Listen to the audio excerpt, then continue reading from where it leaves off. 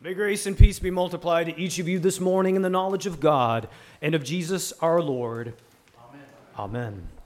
That I may be his own and live under him in his kingdom and serve him. Dear friends in Christ, dear Addison and Asher, dear Bowman and Charlie, dear Joshua and Oliver, and Samantha, who couldn't be with us this morning, but will join us next week. Dear gathered friends and family of these 7 catechumens who will soon become confirmands. It is the Sunday of confirmation. It's also the 505th annual marking of the Reformation, which occurs tomorrow, technically. For our meditation this morning, we consider the text of Luther's Small Catechism. From his explanation of the second article of the Apostles' Creed, we mark these words. What does this mean? I believe that Jesus Christ, true God, begotten of the Father from eternity, and also true man, born of the Virgin Mary, is my Lord, who has redeemed me, a lost and condemned person, purchased and won me from all sins, from death and the power of the devil, not with gold or silver, but with his holy, precious blood, and with his innocent suffering and death. That I may be his own and live under him in his kingdom and serve him in everlasting righteousness, innocence, blessedness, just as he has risen from the dead, lives and reigns to all eternity. This is most certainly true. As always, we proceed in the name of the Father, and of the Son, and of the Holy Spirit. Amen. Amen. Dear friends in Christ, we begin with some hard and blunt questions this morning. Why? Why study the catechism? Why do the rite of confirmation at all? Why have some 7 young adults meet over Zoom during the COVID-19 era and later in person over the span of 24 long months? Why? Why require 2 years of preparation just to receive the means of grace which every baptized member of the church, that pastor said in the children's sermon early, actually already owns freely and fully? It's kind of like requiring a lengthy onboarding process for an employee that's already qualified, hired, and vetted. It seems a little bit heavy-handed. Even more so when there's not an explicit command, really, that the study of the catechism and lead up to the rite of confirmation must be 24 months, 2 years in duration. We tend to think of that as some kind of commandment in the LCMS, but it's not. In fact, many Lutheran churches have structured their study of the catechism and the rite of confirmation in a variety of ways over the years. Not all of them decided upon 2 years, 24 months of instruction or curriculum. Some even ended up having sort of a first communion first, which is similar to that of the Catholic Church. So why? Why study the catechism for 2 years in preparation for the rite of confirmation, all in order to simply take communion, as you will do here shortly this morning, confirmands, with your families? Well, to show why, I've thought through 3 scenarios that might help us understand. Scenario number 1, first, for a moment. I want you to imagine in your minds a hypothetical. Imagine being gifted a family heirloom. Many of you probably can relate.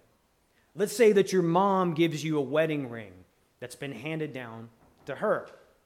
But let's say that mom really doesn't have the full idea of the ring's history. She just knows it got handed to her from grandma.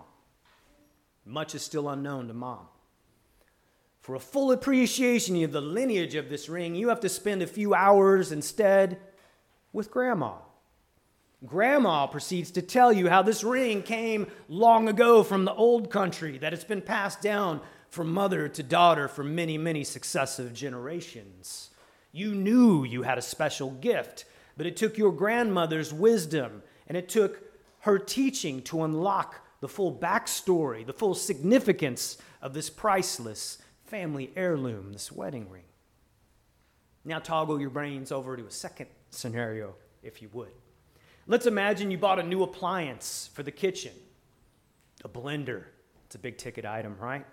You got it in order to make smoothies that you have every morning. For many years, of using this appliance, you're content just making your smoothies day after day after day, year after year after year. And the blender does what it was assigned to do, what you purchased it to do, why you acquired it. It makes great smoothies. One day, you're bored, you have nothing to do. You decide to crack open the owner's manual. It's still shrink wrapped, and you have to rip it open and read it just for fun. First time ever. Surprisingly, it turns out to be an enlightening read about this blender. You learn how to properly maintain and service your blender, extending the lifespan of this device for many more years of epic smoothie making. You also learn along the way that you've really only scratched the surface of what this machine can do. You read on. You unlock a whole slew of new features you had no idea about, you never knew about. If you had gone on not reading the manual, you never would have discovered, and you might have had an early death to this great device with so many features. For my final and third example, I'm going to use a real story for the last one. Those are hypothetical ones, have you guys imagine with me. For my final example, I want to use a story. So my son, Asher, Elias's brother, is getting confirmed today, and his parents are here. My mom, Shar, and my dad, Pastor Phil Found, came down from Nebraska. Well, when I was in high school, my dad and I had a lot of adventures. I was an only child, was like a brother to me. And my dad and I came into possession in the mid-'80s when I was in high school of a vintage late 60s, early 70s model Fender Rhodes keyboard. If you're not familiar with this wonderful instrument, some of you are shaking your heads and you know about it already. This model of keyboard had an illustrious history. Started out as a jazz instrument, and then it became a cornerstone of soul music, of R&B, and classic 70s rock and late 60s rock as well. If you ever listen to the Beatles song, "Come Together Right Now Over Me," that little do-do-do-do-do-do-do-do-do, Fender Rhodes, you know it. Same instrument, Ray Manzarek from The Doors builds atmosphere in Riders on the Storm. Riders on the Storm. With the same keyboard doing the do-do-do-do-do-do-do-do. Very mellow instrument. Wonderful instrument. However, flashback, this is the 80s. In the 80s, we thought everything from the 70s was lame. In the 80s, it was all about digital synthesizers like the Yamaha DX7 or the Moog, these little new wave instruments that went meow. The Fender Rhodes was not cool. We saw it as a 130-pound clunky analog electric piano is really what it was that tapped the keys in a traditional way. It wasn't cool in 1987, I can assure you of that. So my dad and I parted with this wonderful instrument for a couple $100, thinking it wasn't hip, thinking it was a relic from the past, and then thinking that it wouldn't have any place in a futuristic setting for that matter. Well, fast forward to the 90s, dear friends. The Fender Rhodes had a resurgence. It became a staple of indie bands on the alternative scene. All the cutting-edge avant-garde musicians were using them. I called my dad to let him know that we could have gotten thousands rather than the mere hundreds we sold out for in the 80s. If we had just known the full history, the full value, the full features, the full future potential of this awesome instrument, we'd have it today or have sold it for a pretty good fortune. Dear friends in Christ, all three of these scenarios serve as analogies that answer the questions of why study the catechism for 2 years in order to be confirmed and to receive communion. In all three cases, we didn't know the true history, the true power and use, and the timeless value that we had come to possess in these gifts. In all three cases, we needed someone to help us understand the full gravity of what we had. We also needed an owner's manual or a Kelley Blue Book or a collector's guide to research to get a full appreciation. Think what would have happened if we didn't get help from a teacher or from a text. We might have not only remained oblivious in our ignorance, we might have also neglected, misused, or abused our gifts that we had. We may have sold them out for cheap or given them away for a song or even disposed of them as worthless trash and rubbish. Dear friends in Christ, this This is why we do catechism. Catechumens about to become confirmands. This is why we put you through 2 years of this. The catechism is that owner's manual for the Christian faith. We got to keep cracking it open. Adults, that means you too. This is why we work for 2 years before confirmation and the right reception of communion. Why I assign you sermon reports that ask you about law and gospel, sanctification, justification, what's going on in the service. We possess something very valuable.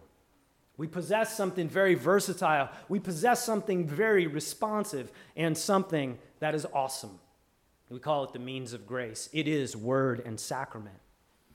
What's more, we already own it. It was given to us freely by Jesus himself, dear friends in Christ. But we're all kind of like an owner that doesn't know what they have. 2 years of catechism is all about ensuring that young Christians know the full value and the full power of what they already freely own and possess. The rite of confirmation is just the beginning today, confirmands. For the confirmed of all ages, adults, this means you too, and if you're an adult that came to faith and went through adult catechism, even more so. Staying in the study of the catechism is like continually going back and referring to that owner's manual to ensure that we unlock all the full features of a powerful appliance or a powerful tool. That's exactly what the means of grace are. Powerful, saving tools of our Lord. Today we mark the 505th. Is that right? The 505th Reformation today. 505 years of the Reformation. Well, guess what? 505 years ago in 1517, it was no different in Luther's time either. Things were no different. The Reformation wasn't a revolution to turn down the old and bring in innovations. It wasn't a radical movement.